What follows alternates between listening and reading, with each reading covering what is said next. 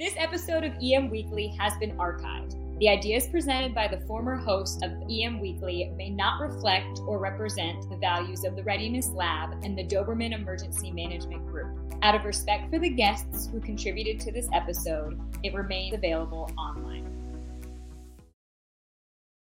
EM Weekly is starting right now. These people in these photos that Nobuyuki took all lost everything they owned.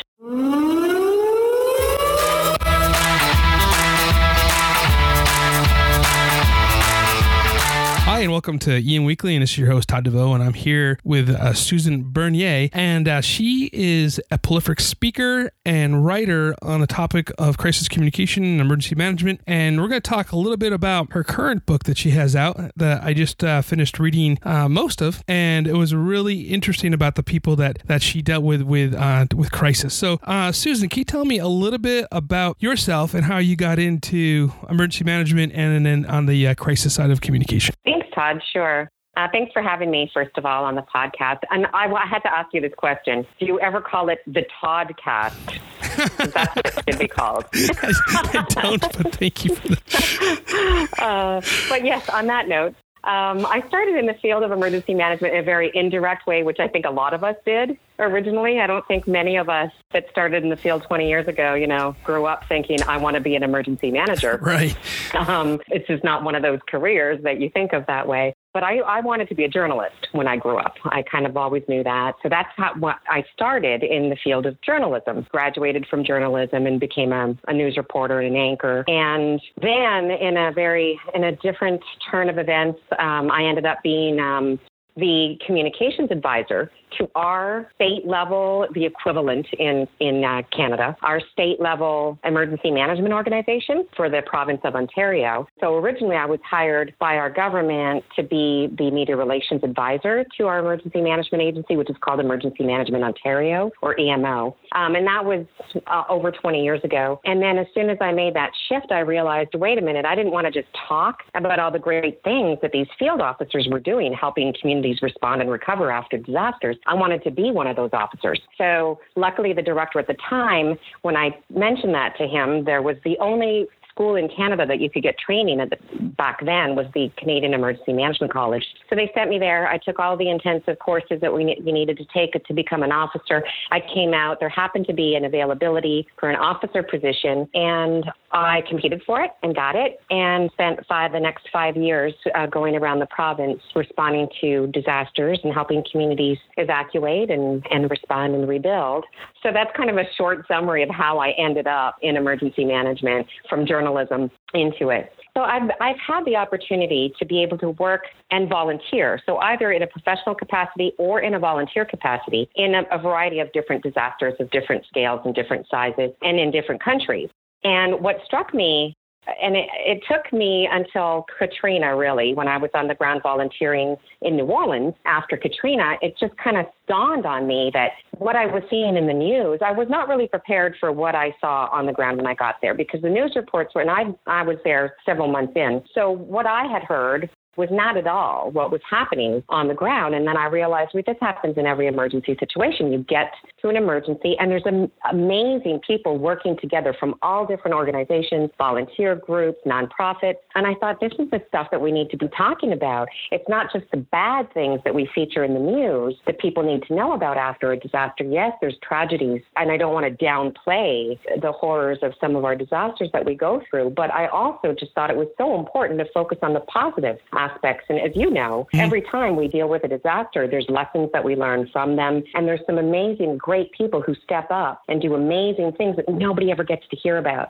So I thought, being a former journalist and recognizing that as well, that the media just don't have the time to be able to do that, go back afterwards and look at and tell all the good, positive stories that have come from disasters. So I thought, well, then I'll do it. So I kind of made it my goal after Katrina to start finding everyday people. And I wanted to focus on everyday people who've come up with some great ideas to be able to help communities recover after disasters. I was inspired originally by a gentleman that I met when I was volunteering in New Orleans, who's a New Orleanian, but his story wasn't about what he did to help his city rebuild. It was about what he did 4 years prior to that after 9/11. And so when I was meeting him and talking to him, he was telling me his story. And I just thought, here's a perfect example of how anybody can make a difference after a disaster. And you may not necessarily even have been trained in the field of emergency management to have an idea that blossoms into this huge endeavor. So Ronnie Goldman, the gentleman I'm talking about,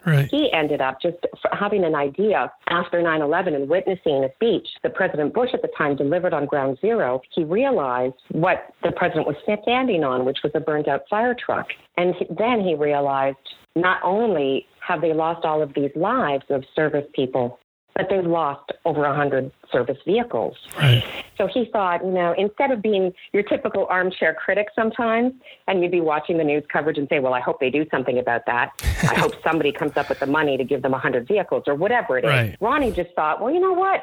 Why don't I start a fundraising campaign? So he called a local talk show the next day, a local radio talk show, and just made the suggestion that they start a fundraising campaign, and individuals from across the state of Louisiana could donate money to be able to, originally their goal was to just build and deliver a brand new fire truck on behalf of the state of Louisiana, the residents themselves, to New York. And it was a beautiful story because, of course, it's one of the poorest states in the Union. Right. Getting together and showing how much love and care and support they had for New York and doing something about it. In the end, just that one little call, because of that one idea that Ronnie had, ended up raising over $1 million, and which was enough to be able to build and deliver several brand new vehicles to New York City after 9/11. The great piece of that story as well is this story of that first fire truck that was delivered to New York on behalf of New Orleans and the state of Louisiana. Ronnie said little did he know that 4 years later that truck would come right back to New Orleans with the same amount of firefighters who lost their lives in 9/11 to be able to help rebuild and say thank you to New Orleans for what they did to help New York recover by giving them service vehicles. It's just a beautiful representation, I think, of how one man with one idea and taking action and doing something then ends up benefiting not only a community halfway across America, but also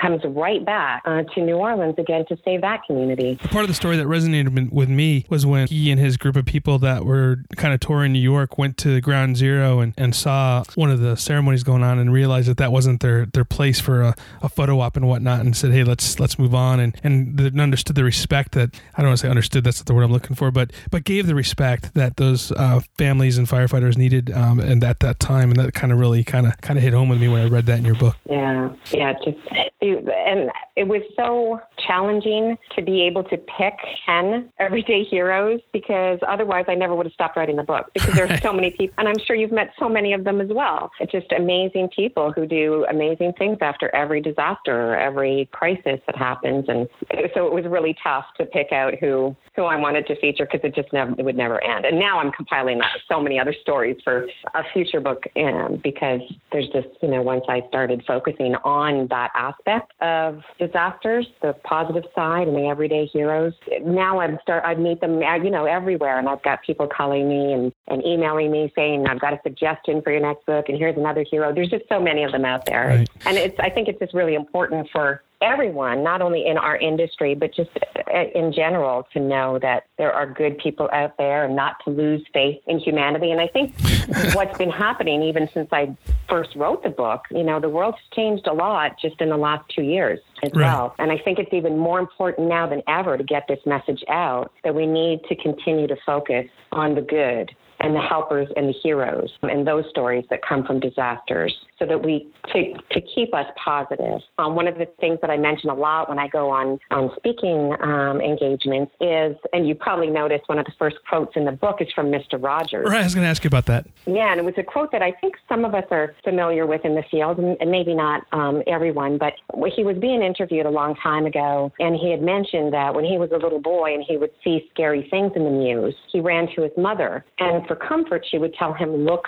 for the helpers, you'll always find people who are helping. And he said that would help him calm down and be less scared. And I think that's an important message that I think every child these days and every adult should take away with them and think about the next time they're looking at disturbing coverage on the news, on the television, on the internet. Perhaps turn it into somewhat of a game with children and have them point out the helpers and the heroes in these images of disaster so that it helps shape their perception that, yes, bad things happen, but that look at all the good people that are around. I think that we're just so focused sometimes on seeing these images of devastation and destruction that we sometimes lose sight of the periphery around each of those images, where you'll see the firefighter carrying somebody to safety, the police officer helping somebody, the everyday citizen directing traffic after a terror attack and a power outage.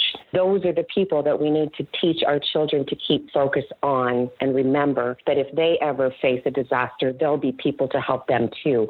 Or they might be one of those people to help someone else. One of the things I tried to do when I was working in the city that I was working for, we had the CERT program, and my goal always was not to have a cadre of volunteers, which came. When we'd have a class of 100 people, and out of the 100, maybe you get like 10 that would stick around to volunteer, which is good. But my goal was always to empower people to do good and to be prepared at their own home, but also to do good. And reading through your book, I noticed that there was a thread that I found, and I don't know if this was just me picking it up or if this is what you found as well. But the one word that comes to mind is tenacious people. The tenacity to finish through and see these through the hard times, to see something through to the end. Is that what you found with most of the people that you interviewed for Disaster Heroes? That's a great observation, and definitely one that I perceived as well. Tenacity, perseverance, and just not really thinking about, they all had similar personality aspects, which I kind of only discovered at the end when I was compiling them all together and realized there were certain specific traits, character traits that each one of them had. And I think that's what made the difference between them and perhaps somebody else. But you definitely being tenacious and having that perseverance and thinking that they could do this and not having other people tell them, well, and there was one story, I'm not sure if you read it, but one about a mother-daughter team who ended up creating the first ever recognized official community Facebook page in response to a disaster after the Joplin tornado. Oh, yes, I did. Even after, you might recall in the story, when they were telling me their story, they were being told to shut it down by recognized organizations. But in the end, they didn't give up anyway. They knew what they were doing was right. It was helping, and it was of most benefit to their community members. So they stayed on, kept on going, and now what they created is being used and referenced as a model by FEMA and others across America because of what they did, and they stuck to it, and they ended up creating and implementing an amazing program now that other communities have now created based on their model as well. When I was first reading that and I was seeing how the people were reacting to it, and as a professional responder and an emergency manager, at first I could see why they're upset, going, we want to have a message. We want to make sure our message is clear and concise and with the right things. And sometimes as EMs, we can't get out of our own way when we're trying to do the right thing, with people. But what I think is kind of cool, and from what I gather from that as well, is that's the nexus, or the catalyst, I should say, for the Facebook check-in, right? For Are You Okay? Right.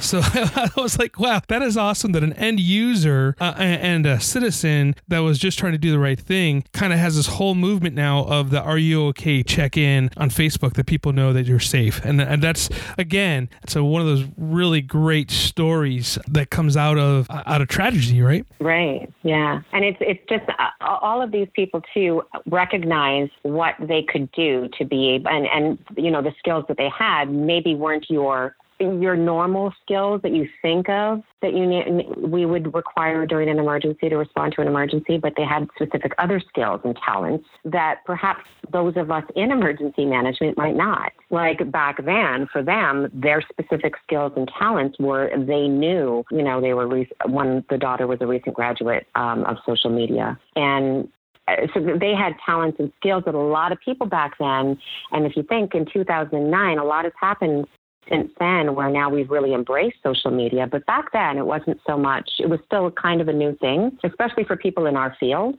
So we had, and now pretty much every organization and every agency has some kind of a social media presence, but it took a while. And it's funny how now it seems like a no-brainer, but even just a few years ago, it was a lot different. So it was great to see these people step in who did know how to be able to use social media or Facebook specifically appropriately for the needs. And what they did, they made sure that nothing that they posted was not, they didn't post anything that wasn't provided from an official source. So what they were doing, they were reposting whatever it was that was being announced by the police or fire or different areas. And that was key too. They weren't just randomly pushing out information without verifying everything first and making sure that they were all attributed to valid sources, which of course is very important.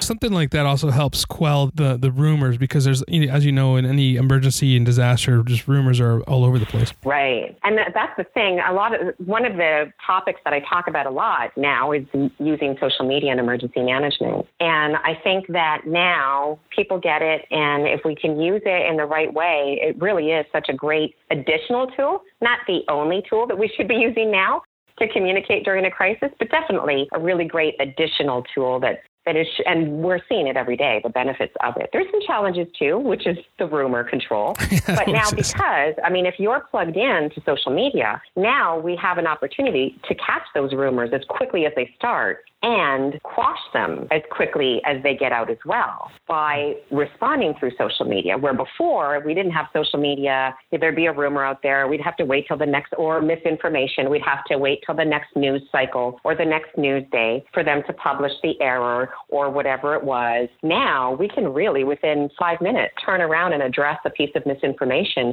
or a rumor and quash it within the first 30 minutes, which was something that we didn't have that, we just didn't have that capability before. So in a way, I really view it as a positive thing. Yeah, you can distribute rumors a lot easier and quicker and faster through social media, but you can also shut them down just as quickly. I want to take a quick break here for a second. And when we come back, I really want to hear about Mr. Kobayashi and what he did on the recovery aspects after the tsunami in Japan.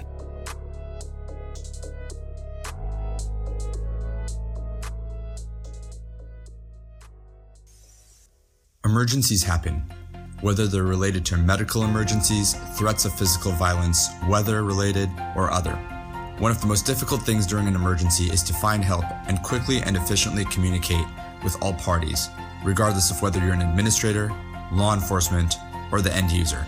With Titan HST, we help distort time by creating high-tech yet simple-to-use mobile-based applications that connect you with the people who can help you.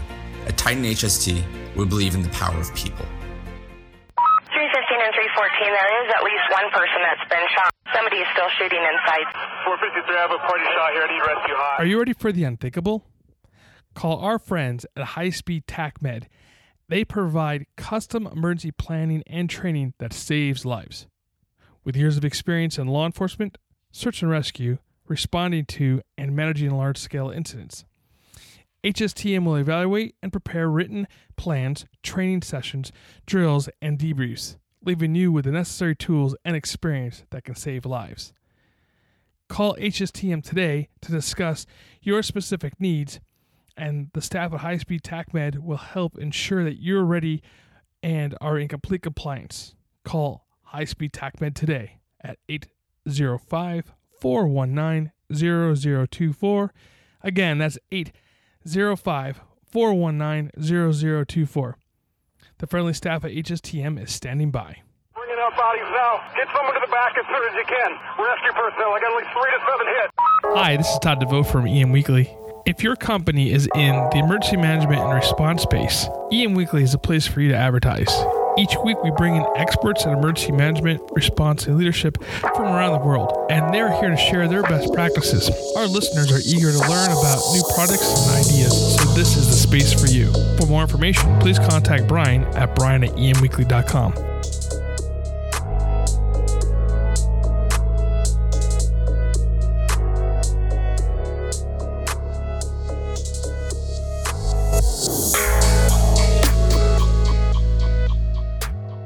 And welcome back from the break. So before we went to the break, I kind of asked the question regarding Mr. Kobayashi and the great East Japanese earthquake or Japan earthquake and tsunami. I read the story and it really was, again, touched my heart a little bit. Can you tell me a bit about Mr. Kobayashi and what he did and how he really helped the people of Japan recover to some sort of normalcy after that terrible event?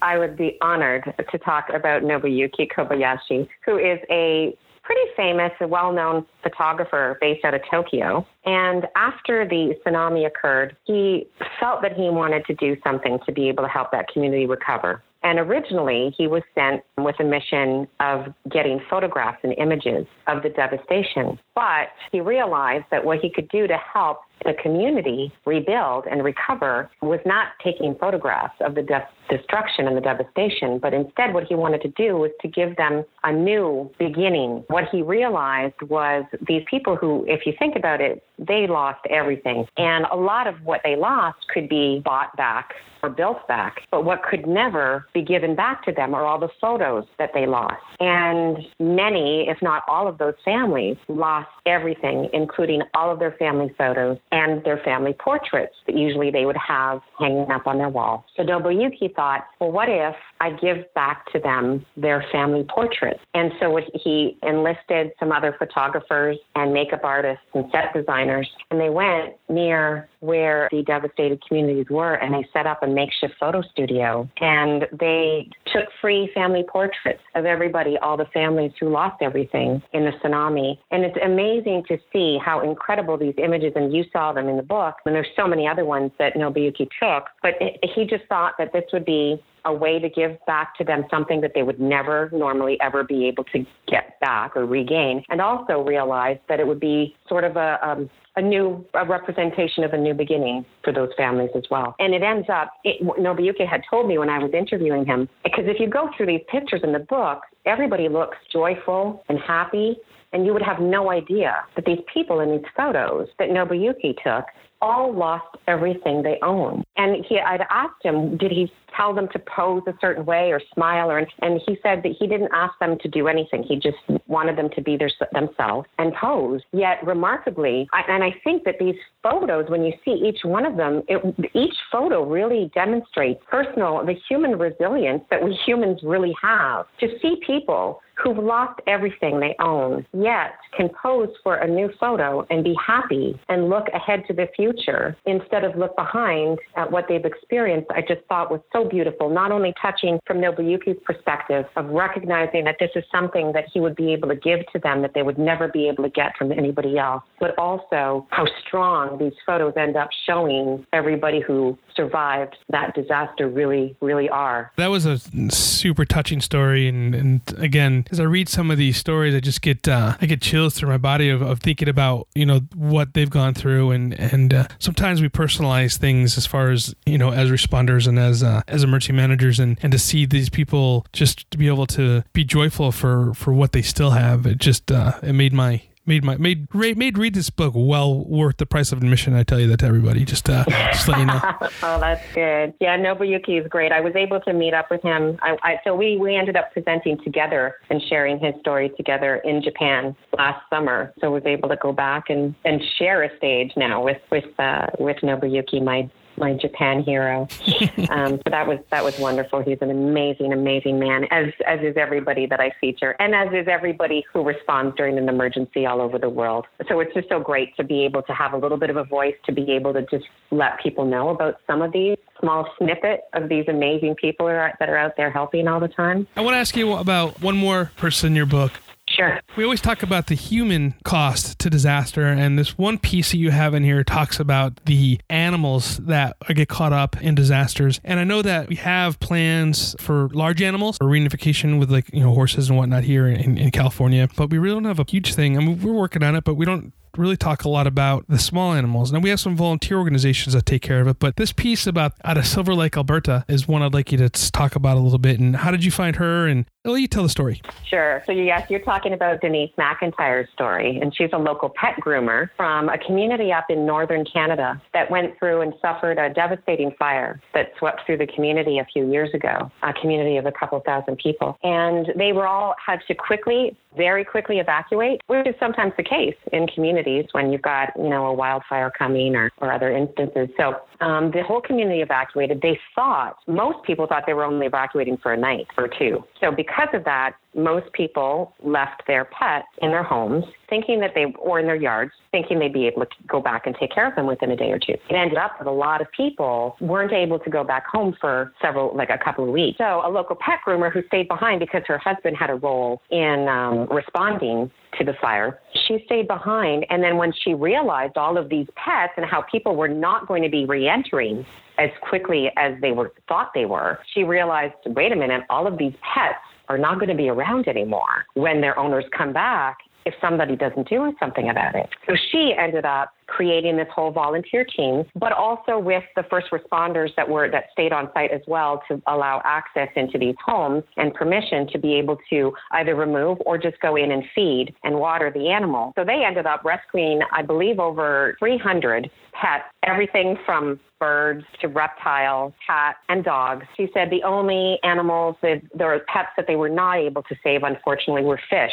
because they're a very delicate system with fish. But otherwise, and I believe there were perhaps 2 dogs that were lost as well. Other than that, she was able to save hundreds of pets' lives. Another one of those stories that you read and you go, wow, I mean, people are just really able to give back. And it does. This book, if you're like me and I'm starting to get a hard heart sometimes regarding humanity, and you read this and you go, okay, yeah, humanity's still really there, and people really do care for each other, Yeah, I mean, it was definitely one I wanted to include because of what you were saying was sometimes we still kind of lose sight about the whole planning for our pets. So this was a really important one, I think, to include. And for her to be able to think about that and be able to actually activate a whole volunteer team and look for shelter areas. And it's an amazing thing that she was able to lead. And you would ask me how I even found her. And so some of them randomly I just found on my own or other people recommended me. For this specific emergency, I wanted to have a Canadian disaster because I am technically Canadian, even though I spent most of my time in the U.S. the last several years. But I thought I wanted to find a Canadian story. And then I reached out to the mayor at the time of this community. Uh-huh. And I had asked her, because it was one of the biggest disasters that we had at that time in Canada. And it was the mayor who had given me a few different suggestions of who she would recommend as a local everyday hero. And when she listed her name and what she did, I knew right away that was the person that I wanted to feature. She didn't want it. That's another thing that I found with each one of these heroes. And that's probably what makes them a hero too, right? Is that heroes don't call themselves heroes and don't like to be called heroes at all. So she did not even want to talk to me originally. Denise did not. And a lot of them, when I reached out to them, I kind of had a tough time convincing them because they really they all felt that they didn't do enough and they could have done more. Every single person, and you've read most of the story, they, if anything, I think it would be the opposite that they should be feeling, right? Yeah. But every single person they felt, well, why me? I didn't really do much. And yeah, that was another common trait I saw. But that's probably something that makes sense. To be a hero, you are selfless and you're not doing it to be recognized as a hero. And I agree with you there. Sometimes the people with the hero complex are the people that don't do enough. Right. So you said you have another book kind of in you right now. Is it going to be the same type of thing, or are you looking at doing something a little bit different direction? Yeah. I keep changing my mind because there's so many great people that I meet and great stories that I hear about. And one of the things that I've been more working with lately the last couple of years is on the survivor side. So I've been with a lot of these active shooter incidents that have been happening over the last couple of years, specifically after San Bernardino and onwards. I've been doing work specifically with the survivors to get lessons learned from them on how we can help communities plan and respond for the next attack better based on their experiences. And so with San Bernardino, Orlando, some of the other terror attacks in Europe, and I'm meeting and recognizing how many survivor heroes there are too. Yeah. And so now I'm thinking, I could totally write a book just on survivor heroes, just based on some of the heroes that I've met who've survived these horrific attacks that I can't even imagine. So I'm thinking of that as a book, but there's another exciting project that is in the works as well. A local PBS affiliate station out of New Orleans, they found out about the book, and I was interviewed on one of their shows, and now they want to create Disaster Heroes, the documentary series. Really? So we're hoping, getting the right sponsors to sponsor it. They think that this is, and I think that we all agree that this is something that people need to hear about. And we've got so many stories. You could fill up an episode, no problem, with heroes all around the world responding to disasters. But so that's the next big project. I met with them a couple weeks ago. We've got this fancy pamphlet now to try to get a couple of good sponsors to sponsor our first season of Disaster Heroes, the documentary. But I think, now more than ever, people need, like you said, people need to have something to restore their faith in humanity. And every day or every second day, it looks like we turn on the news and there's something else bad happening. But wouldn't it be great to counter and balance that out by being able to turn something on that's showing you now about all the positive people and things that are happening out of these disasters that you hear about, and you only get one side of it. That's not a sexy news story, right? So the news kind of goes away. Yeah, I know. I've experienced that a little bit myself. Okay, so if people, emergency managers and anybody in general, I suppose, who's listening to this podcast, really would like to get a hold of you and see what you're all about, how can they contact you? Sure. They can look me up. My website is my name, so pretty easy, SuzanneBernier.com, and that's spelled out SuzanneBernier.com. And you'll be able to find out how to reach me. They can find my email there or telephone. And I love being able to share experiences with colleagues as well, and link them to people that might help them. So I love being a connector in the industry, connecting people to other people that might help them. So I would love anybody who has either any questions about the book or the stories or anything else in emergency management or crisis communications or social media and emergency management, please feel free to reach out to me anytime. Okay, so now, outside of your book, which I highly recommend anybody who is in this business and outside, just people of human interest in general, to buy the book, what would you recommend? What book would you recommend outside Disaster Heroes? Because I already recommend that one for you. Which book do you recommend to somebody who, or articles or any kind of publication for that matter, that's just getting into emergency management and crisis communications? Well, I have a couple that I would suggest for people. On the crisis communications topic, there's a really great one, and it's the textbook that I've been using to teach crisis communications, which is called Crisis Communications, a Casebook Approach, and it's by Kathleen Fearon-Banks. And it's really, really great. And the fifth edition just came out to be able to reflect a lot more on social media and some of the newer things that have happened since it was first published. But it's just a really great guidebook on how to develop a crisis communications plan, how to use social media effectively, how to use traditional media to be able to get your message across during a crisis. It's just something I would recommend to anybody. That every one of us in this field, one of the biggest things that we see, one of the biggest challenges every time we either run an exercise or a real event happens, one of the biggest observations of failures is crisis communications. Yes. That's why I'm mentioning this book first, because anybody who's in this field really needs to have some kind of a base knowledge of crisis communications, I feel. So that's one I would highly recommend if you can pick one book. If you're in this business long enough, at some point you're gonna have a microphone shoved in your face. You're gonna have to answer some questions, and it's good to have that plan. And no comment doesn't work anymore. That's worse, right? Exactly. You don't want to have this meme repeating yourself constantly over social media forever saying no comment, because that's happened. We've seen that happen to some leaders who unfortunately made some statements that they might regret. So the other book that I just recently read, and I have to mention this just because either where we're talking about the positive side of disasters. However, the reality is that over the last couple of years, we've seen a lot more active shooter and active intruder attacks in America, but also across the world. And so I recently just finished a book called The Power to Recover. and it's a guide to managing trauma in your workplace, specifically, well, it could be anything, but active intruder events. And it was written by a really brilliant doctor of psychotherapy in the UK, Liz Royal, and her colleague, Catherine Kerr. And it's just a kind of a really great, it's a small, short read, but everything in it really talks about what to consider and how to be able to consider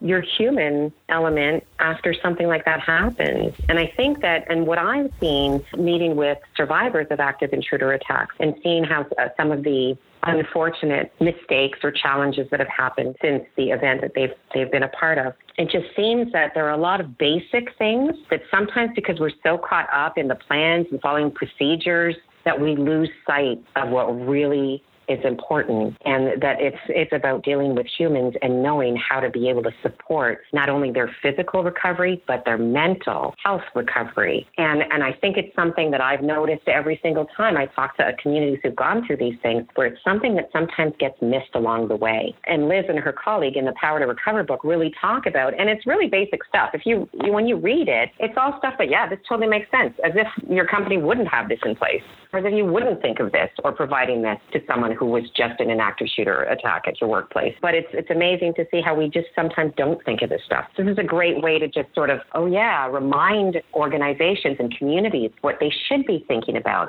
or when something happens, to grab this book off the shelf. And then it really is kind of a step-by-step guide from that first 5 minutes of what happened after that event, right through to months later, what you should be doing to be able to provide them with the needs that they need to be able to healthily recover and go back to work and be productive members again in their community. People would never criticize you for running a fire drill at your place of business or school or anything like that. And in the United States, and I don't know what the statistics are in Canada, but we haven't had a death to a fire in a public building, being a school or something like that, since 1956. But yeah, wow. people are still afraid to do active shooter or active shooter recovery exercises in their place of business in schools, and it's the big taboo here. And I don't really understand what the fear of that is, but anyway, it's just one of those things. But at least if you could tabletop that along yourselves in the closed doors and not drill it, I suppose, this is something that needs to be done. I'll tell you that from personal experience, that it is definitely a long recovery aspect after something like that goes down. Right. It was really remarkable to see how simple, really, these thoughts are on what we can do to be able to help, and how a lot of these things that we can provide to people don't cost anything. It's more about just knowing what people might need, or even just letting, the whole critical incident stress management, and making sure that people recognize what they might be going through, and then pointing them to the right direction to be able to seek help. And when a lot of these active intruder incidents is kind of different than, let's say, a first responder death, where you've got people who are all in the same industry. They're all kind of a family, but there's a lot of different circumstances nowadays that we're seeing with active intruder attacks, where you've got people who are all from random different backgrounds and it's not really, a lot of these aren't even in a workplace. Right. You've got, like, if you look at the Orlando nightclub shooting, that itself is a huge challenge to manage, how you're going to now be able to support the recovery of every single person that was in that club that managed to survive, or also how you're going to support the families of those who lost members who did not survive in that club. And they're all different people from different ages and different cities and different areas and different workplaces. So that's a new challenge that we have too, is it's not really just violence in the workplace, but there's a lot more things happening where you've got a bunch of people together, but they're all kind of random strangers together, but now are all experiencing the same incident. It's more than just those that were physically wounded. It's also the psychological trauma of being in a beauty salon and somebody coming in and making that day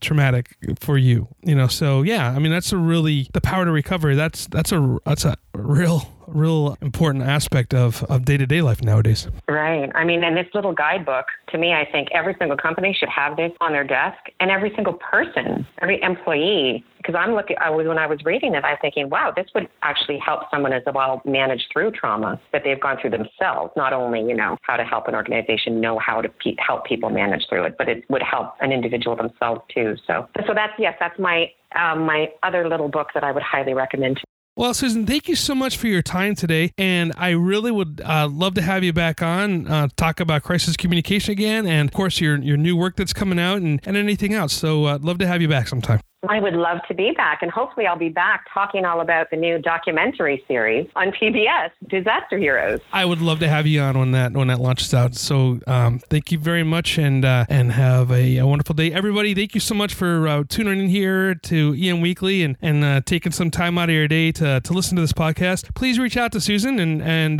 make that connection. It's great. And again, the book is Disaster Heroes. I'm telling you, if you go through that book and you don't get one chill, there's something wrong with you, because those people are amazing and they deserve their story to be told. So definitely pick it up. You can get it on Amazon.